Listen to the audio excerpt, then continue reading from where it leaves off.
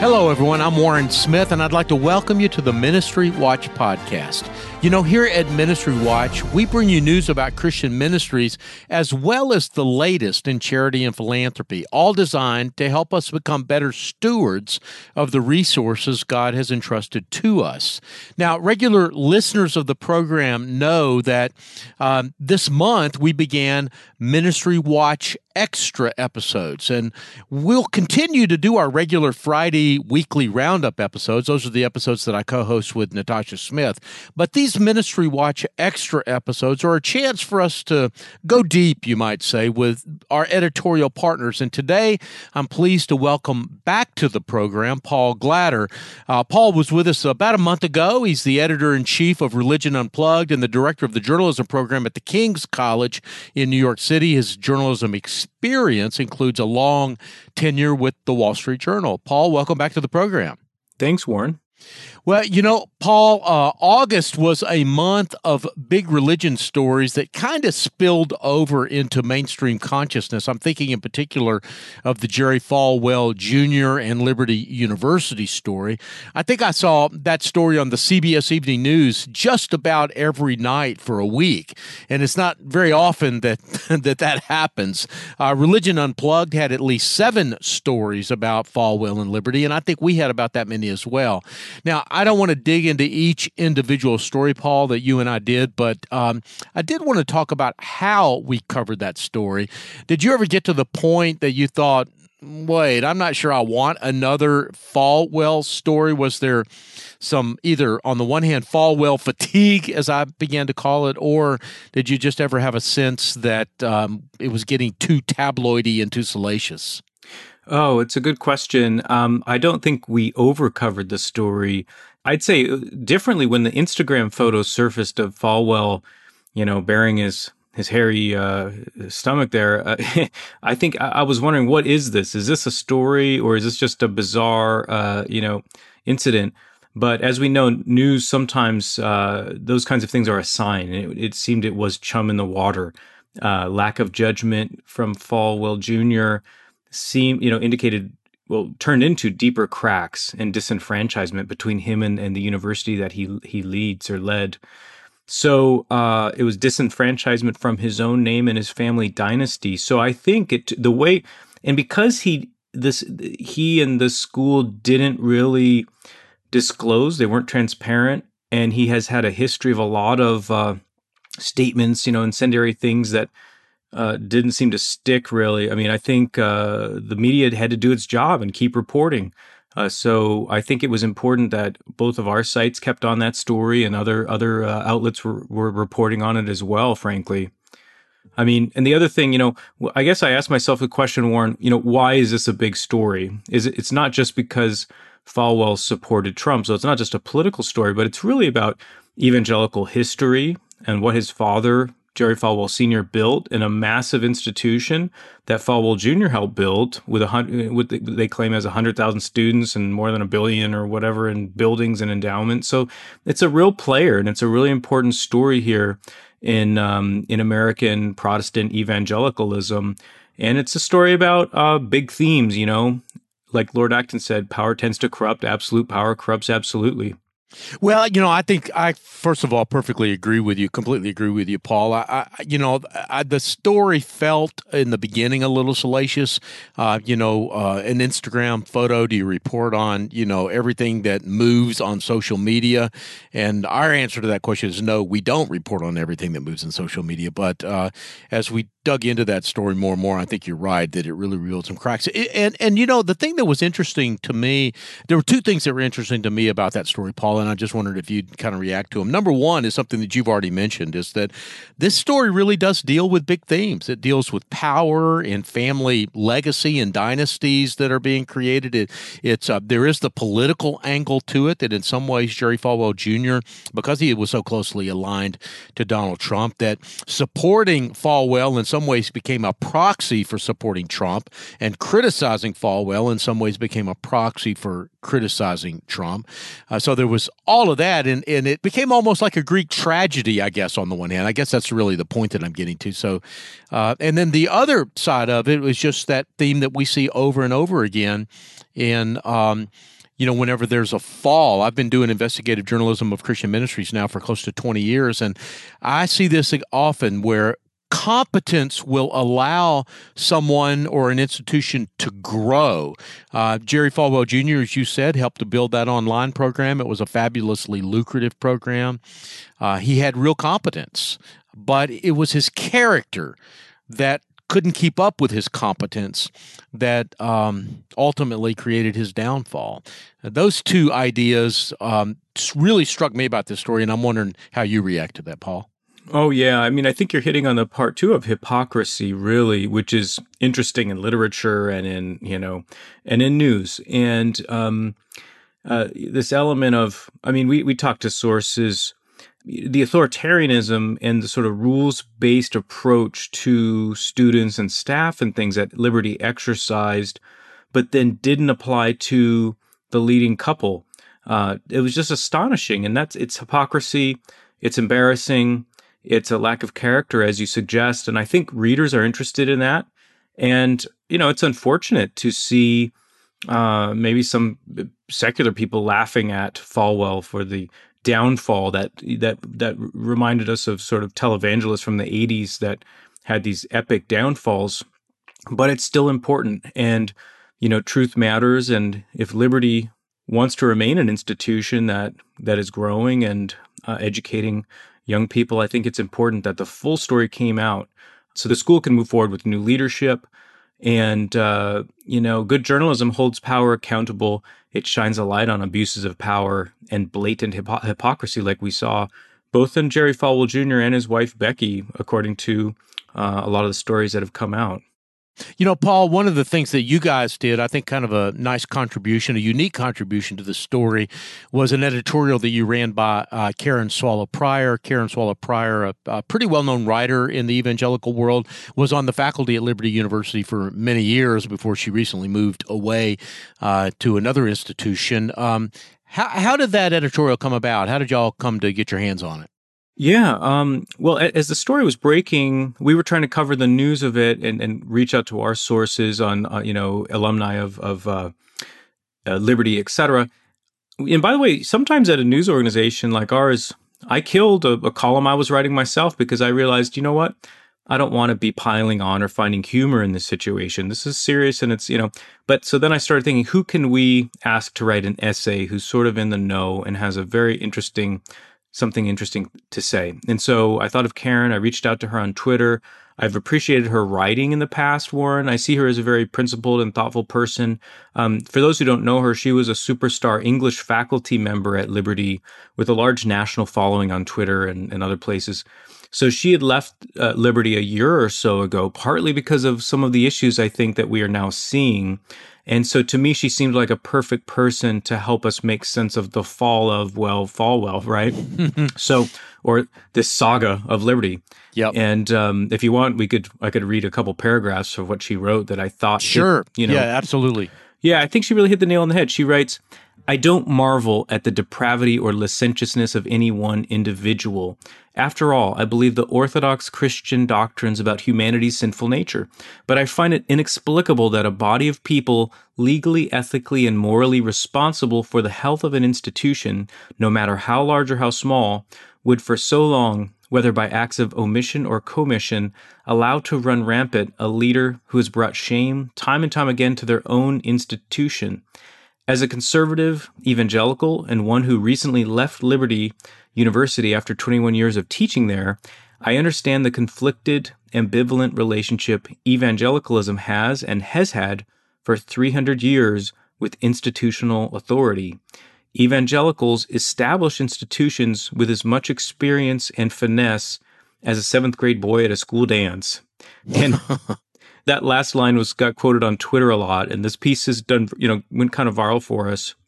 And, I think I read it because I think it fits with some of what you do at Ministry Watch, which is by reporting on institutions, trying to actually realizing that reporting and accountability create stronger institutions in the long run, right? Yeah, well, that's exactly right. I mean, we do not report on evangelical institutions, and I know you don't either, to tear them down, but rather to build them up, to create the possibility of restoration and repentance and a way forward. And so, yeah, I really appreciated what you guys did and what Karen wrote there. And I get, Paul, also as journalist. I have been chastised so many times by reality whenever I try to predict the future. I have discovered that it is much better for me to report on the recent past than to try to predict the future. But that said, I do wonder whether Liberty has fully learned its lesson, because it's pretty clear that as Karen said in the article that you quoted, as I wrote in an article for the Ministry Watch website called "Where Was the Board?" It's more than just Jerry and Becky Falwell that's the problem here. I mean, a lot of people would have had to have turned a blind eye to their behavior for many years for us to get to where we are right now. Do you agree or not?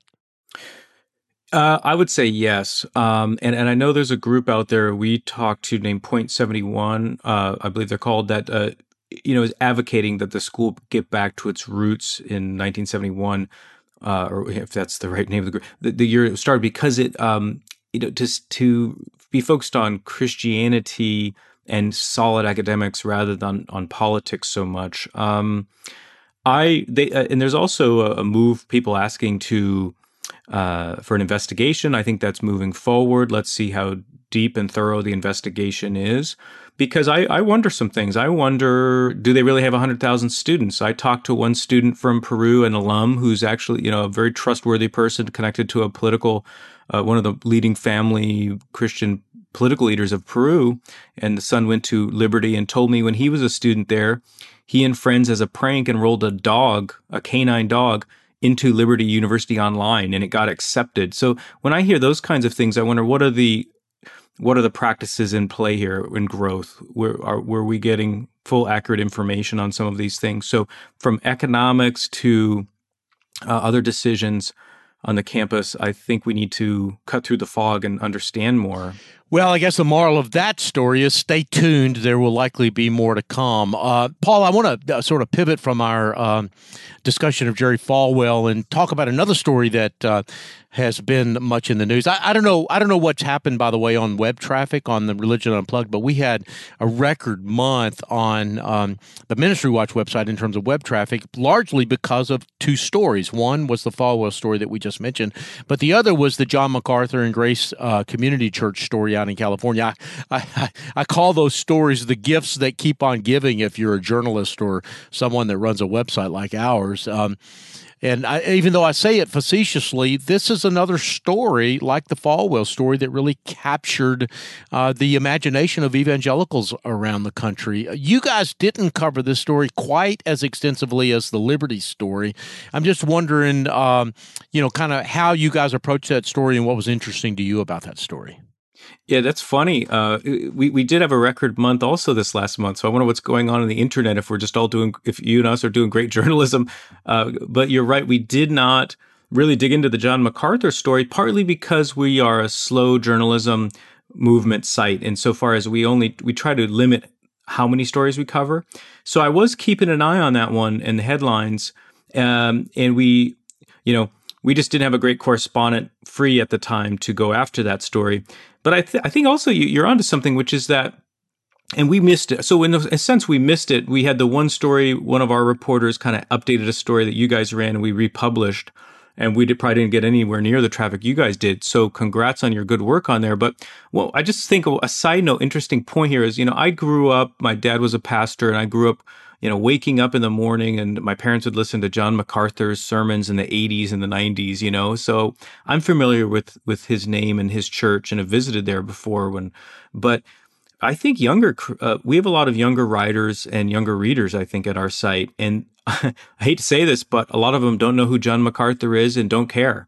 For some reason, he seems to be a figure more appealing to older demographics in American Christendom. And I think another element is It's both an important story, but it's also kind of a inside baseball back and forth in the courts about COVID and religious freedom. And I think a lot of younger readers feel like, I'll say this bluntly, I think they think he's being a knucklehead. And it's almost as if being too risky or denying COVID, that COVID exists and putting his parishioners at risk. So, I mean, again, that's why we did want a story on it, but also maybe why we didn't cover the tar out of that story. Well, yeah, I mean, without making any judgments about whether what you just said is true or not, I don't think there's any denying the fact that this issue has become polarized and politicized, and that there's no doubt that even many Christians are on both sides of that issue. And so I really take your point and think it's a valid one. And I know that every time we did cover this story a little bit more than you guys did. I think we've had 5 or 6 stories about MacArthur over the last 3 or 4 weeks, and yeah, we would get, it's like you couldn't get this story right for some people. I mean, we'd write a story and I would invariably get emails saying, why are you so critical of John MacArthur? John MacArthur's a hero. He's standing up for religious liberty against the, tyrannical government. The exact same story would motivate an exact opposite response that, why are you guys supporting John MacArthur so much? The guy's a knucklehead. He's an idiot. He's a scourge on the evangelical church. And it's just remarkable how polarized we became over that story, but also how polarized the country has become generally about COVID. Yeah. Well, it makes for good traffic. And certainly, I'm glad you guys are covering it, because I guess he and others raise a good point, which is if it's fine to gather 8,000 people for protests, why not for a church service? Why is there a double standard? Maybe he'll look like a genius or something for that. Yeah, I think that's another part of it too, is that, whatever side you sort of fall down on, it is important that we have a consistent standard. And I think a lot of people are frustrated by the fact that there's just no sort of guiding principle for how we are approaching these kinds of issues anymore. It's in some ways, and every man for himself, every person for himself, or as the Bible would say it, everybody's doing what's right in their own eyes, right?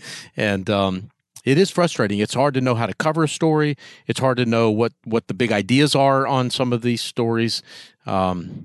And explore the big idea. And I think and you correct me, Paul, if I'm wrong, but I think the slow journalism, what you've called slow journalism, in some ways, I think that's what typifies it, is that y'all care about the big ideas, not the the horse race, not what happens on a day-to-day basis, not the not what Justin Bieber had for breakfast in India this morning, but rather the bigger questions and the bigger issues. And it's harder and harder to figure out what they are.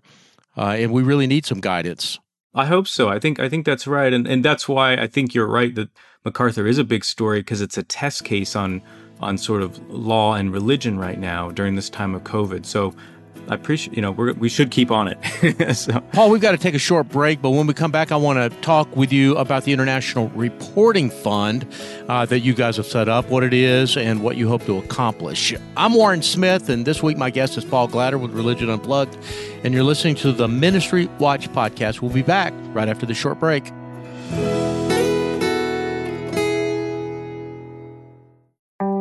Hello, everyone. I'm Brittany with Save the Storks. Save the Storks is a pro-life ministry passionate about inspiring the world to reimagine the pro-life movement by serving and valuing every life. Save the Storks partners with pregnancy centers all across the U.S. to own and operate a stork bus to offer free ultrasounds and pregnancy tests to women in unplanned pregnancies. Stork buses park near college campuses, abortion clinics, shopping centers, and serve rural communities that lack medical care. Save the Storks is pleased to be the sponsor of the Ministry Watch podcast. For more information about our life-saving organization and how we partner with pregnancy resource centers around the country, go to SaveTheStorks.com. That's SaveTheStorks.com.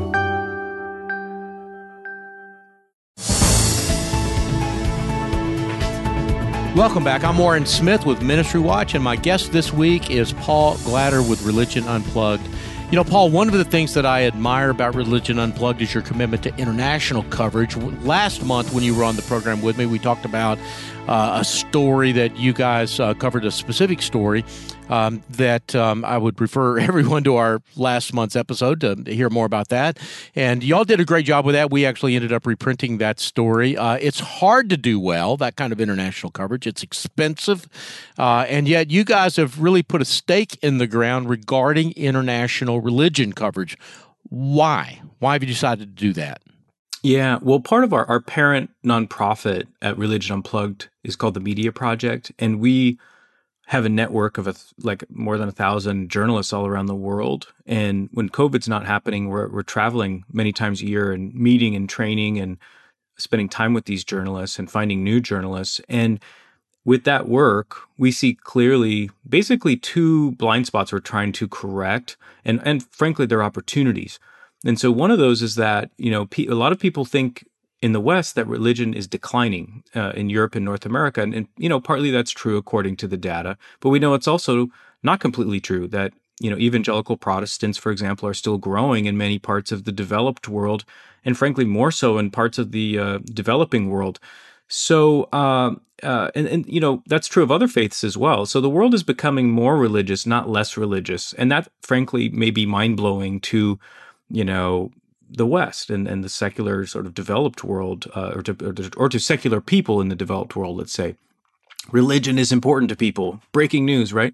So our thought at Religion Unplugged, we've got all these friends, these journalists in different parts of the world, and our sense is that we can learn a lot from them, with them, about why religion is important.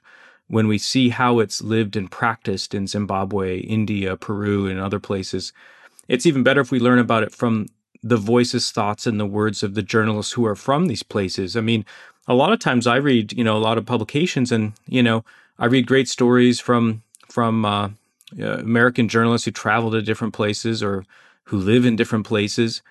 But, and as good as those are, I do think they often miss some ideas, some colors, some nuances that local reporters might see, especially on the topic of religion.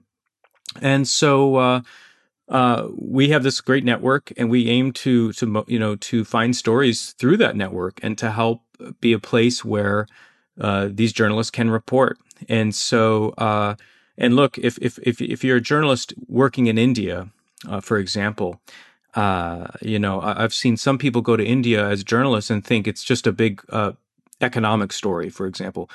But if you don't understand religion is tied in with economics and politics and culture and every other part of Indian society, you're probably going to miss a lot about what India and its people are about. And it's a huge liability to miss it that badly. So, and I'd say that, so that's a blind spot we're working on, is just better understanding of the world for readers in the West, and who may or may not be religious. So I think the other thing is another blind spot when it comes to religion and religious readers is that sometimes when we're in a big country, it's easy just to see the world from our vantage point. And so, Western Christians, American Christians, it's easy for us to let's just say it's empowering for us to see that Christianity is much bigger than American evangelicalism, that our intellect, our faith is deepened more when we learn how Christianity goes across geographic boundaries and timelines. And I think younger people, I'm a college professor, I teach younger people, I see clearly that they're blown away when they start to understand that. And I think it's important too for Christian people to broaden our understanding, get outside of our fiefdoms, and to also learn, I think in our moment, in our age, when we learn how to have theological differences while maintaining respect and civility with Christians from other parts of Christendom, and also to maintain respect and civility to people who are not of the same faith as us. I think this is a time it's really important, especially for younger generations, to learn how to do that. And so that's some of what I think we do at Religion Unplugged, and we already have some funding. I can tell you more about the fund if you're interested in more details of how it works. Absolutely. I do want you to talk to me about that, Paul, real briefly. The International Reporting Fund that you guys have set up is a way to fund some of that international journalism. Is that right? Yeah, that's right. So we already have, some grant funding, and we in our budget, we earmark some to pay freelancers from different parts of the world. And this year, with COVID, we've expanded some of that funding because we're not able to travel and do some of our educational programs. So we've reallocated some of our budget lines to doing more journalism, which has been great. But we just created a tab on our website saying, besides our primary donors and supporters, we want to open this up. If you like our site, and we get the sense more and more people are reading us and following us, which is great. And so we want to invite others to be part of it by sponsoring international journalists to do this kind of work. So we're kind of new on opening that page on our site. We welcome donors, and we welcome donors to give us their contact information, because I'd love down the road, we're early on this, Warren, but down the road, I'd like to, if we have a meaningful list of donors and donations to that fund, I want to stay in touch and showcase to those donors what reporting we've been sponsoring. And we've got some great stories coming out soon from Nigeria, from India, that come from it takes, we get lots of pitches all the time, but sometimes we have certain journalists and certain ideas that are really powerful, and we got to spend a lot of time, like a couple of months, coaching, editing video, going back and forth with questions to help surface the quality of work that we know is there and possible from some of our international journalism friends. So we want more people to be part of it as donors, as readers, and as champions for the idea. Well, Paul, we'll talk a little bit more about the International Reporting Fund at the end of the program. But before we get there, I'd like to pivot in our conversation and talk about a couple of stories on your site that in some ways, both prove some of the things that you've just said, and also a saying that I'm fond of repeating, which is that every story is a religion story. Those stories on your site are, first, your interview with Justin Schenck about his new book, Blood and Oil. Now, Justin is a Wall Street Journal reporter, and I'm wondering, did you know him whenever you were working at the Wall Street Journal? Yeah, Justin and I are in the same age range, and we're at the Journal. I recall doing a couple of stories with him during the financial crisis a decade ago. We would see each other occasionally in New York or San Francisco. He covered tech in San Francisco for a while. So I saw on Facebook that he and another reporter named Bradley Hope recently completed a book that's, it's out, I think, today, a book about Saudi Arabia, and especially the heir apparent there, Mohammed bin Salman. Well, and the book is called Blood and Oil, and as you said, it's about Saudi Arabia, and the title suggests it's about blood and oil, which would maybe suggest war and geopolitics and global economics and oil, but it's really at its heart, in many ways, a religion story, isn't it? Oh, it definitely is. And, I asked Justin, I said, hey, does your book touch on religion? He says, everything in Saudi Arabia touches on religion. Let's talk. Let's do the podcast. So, yeah, on the podcast conversation, Justin explains how, the conservative Islamists, which are known as Wahhabis, helped bring the House of Saud to power and the current monarchic line to power in the country. And so, and that explains why the ruling class has to balance delicately that power and appease these conservative Muslim factions in the country. And at the same time, they report on how Saudi Arabia wants to modernize and to keep up with United Arab Emirates and its mortal enemy, Iran. So it's got the leadership there is sort of pulled apart. I mean, a couple of other, quick strands about religion is, we talked on the podcast of how the Saudi Arabia, being a Sunni Islam stronghold and historic place, persecutes the Shia minorities brutally in its country and other countries, and also doesn't really have a lot of tolerance for behaviors from Muslims in its own country, but people from other faiths are not tolerated that well in the country. But to me, it's also interesting to think about this country. It functions a bit like Game of Thrones, the dynamic between all the princes and the royals there, and who's in control and who rules by fear, and who is this new guy we call MBS, Mohammed bin Salman, who's the heir apparent, and pretty ruthless and Machiavellian and a wild card as a leader. And I think it's going to be interesting, and the book is interesting, to figure out how is MBS going to thread the needle of governance, progress, and appeasing or interacting with the conservative imams down the road. Yeah.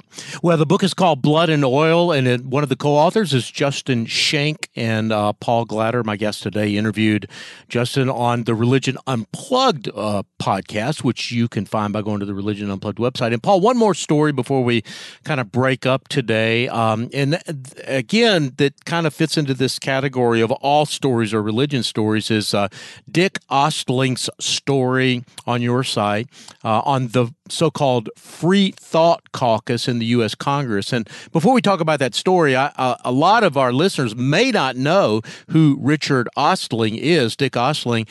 He, in some ways, is kind of one of the reigning deans of religion journalism in this country. I guess, is he in his 80s now? Good question. I can't recall how old Dick is exactly. He's in the neighboring town to me in New Jersey. All I'll say is, he's young in his mind, a very intelligent and thoughtful man. And as you point out, he was a religion reporter at the Associated Press and Time magazine when Time was in its heyday with 10 million readers. So maybe younger readers don't remember his byline the way older readers do, but we're certainly proud to publish a column he writes at our site. Because he's insightful. And one thing about Dick Ostling is it's a testament to his careful thinking and disciplined way, but, he cares about definitions and accuracy. He's a guy who reads a book a week and has done so for quite some time. So I like that he brings that kind of thought and rigor and experience and knowledge to his column every week. No, I completely agree. Dick is a hero of mine, a journalistic hero of mine. And over the years, even though we don't get to see each other very often, I would now say I call him a friend as well. But he, again, to sort of pivot down to or sort of circle down to the story that he wrote, the Free Thought Caucus in the U.S. Congress, once again, kind of proves that every story, even political stories, are at their core, at some level, a worldview or religion story. Yeah. This column, gets into, he looks at various members of Congress, including Rashida Tlaib, who's a Liberal Squad member and one of the first Palestinian American in Congress and one of the first two Muslim women in the House. And he spotted that, or he saw someone spotted that she quietly joined the Congressional Free Thought Caucus. So in this column, he unpacks what that might mean and talks about other members of Congress who are part of this caucus. I mean, caucuses, it sounds like, are sort of these clubs, on a topic within Congress. So he sort of unpacks, the religious implications of that particular caucus and others. And I think he's sort of batting around the idea. And in a way, what's funny about his column, or interesting, is he gives phone numbers and email addresses at the bottom in case other reporters would like to dig further. So, it's a good little primer and starter piece on this sort of the religious associations happening within the halls of Congress and how and why they're interesting. Well, that's what you just said there, that the phone numbers and the email addresses are real act of generosity. A lot of reporters don't like to share their Rolodex, but the fact that he does is pretty cool, if you ask me. Paul, we've got to bring our time to a close. Let me just say that it's been really great to have you on the podcast again back this month. But before we go, what have you got in the pipeline? You mentioned some of the international coverage that you've got coming down the road. Anything else you want to mention? We're interested in the elections coming up and looking at data. I think with religion, great stories are important and profiles, et cetera. But I think data and history are really important. So we're going to try to look at the election with some data lenses. We've got some good international stories coming up, including, I'd say, a human rights special feature story from Nigeria. And we've got some videos to go with it that are we're working on editing right now. So, and we also trying to continue covering COVID. It's hard to cover COVID because some of us don't like to keep reading about it, but I think it's, as we talked about earlier, the MacArthur story is important, and figuring out churches and ministry leaders trying to figure out how to gather people together again it's a story that I think we need to dig more into, and we will be. And I'd say those are some of the things we're working on. Very good. Well, I look forward to seeing all of that stuff, especially the video. I know when you did your God and Guns story a couple of months ago, the video was on those stories, and the sort of the great photography was a big part of what made those stories memorable. So congratulations, Paul, again on another great month at Religion Unplugged. To find out more about Religion Unplugged and the stories that we discussed today, you can go to religionunplugged.com. And of course, to find out more about Ministry Watch, you can go to ministrywatch.com. A couple of housekeeping items before we go. One of the ways that you can support this program that doesn't cost you a dime is just to rate the podcast on your podcast app. Because of sort of the technological magic of the internet, the more ratings we have, the more our podcast becomes visible to search engines. So it's something that just doesn't cost you a dime, really helps us out a lot. Rate us on your podcast app. And by the way, you can also leave a message for me there as well. I can't respond via the podcast app, but I do look at all of the messages that we get there, and I find them to be sometimes challenging, sometimes encouraging, always interesting. So please leave me a message there, and I'd be happy to get that. If you don't use the podcast app, maybe you're listening to it via streaming service of some kind, or maybe on our own website, you can, as the kids say, kick it old school and just tell a friend about the podcast. That would be helpful to us as well. And as Paul mentioned earlier, both Religion Unplugged and Ministry Watch are donor supported. You can give money, real live American dollars, to both of our organizations if you choose to do so. Go to religionunplugged.com, and the religion fund that Paul mentioned, the International Reporting Religion Fund, there's a banner at the top of his page for that. We have a donate button on the front page of the Ministry Watch site as well. The producers for today's program are Rich Roswell and Steve Gandy. We get database, technical, and editorial support from Kathy Goddard, Stephen DeBerry, Christina Darnell, and Casey Suddeth. I'm Warren Smith, along with my co-host this month, Paul Glatter, and you've been listening to the Ministry Watch podcast. Until next time, may God bless you.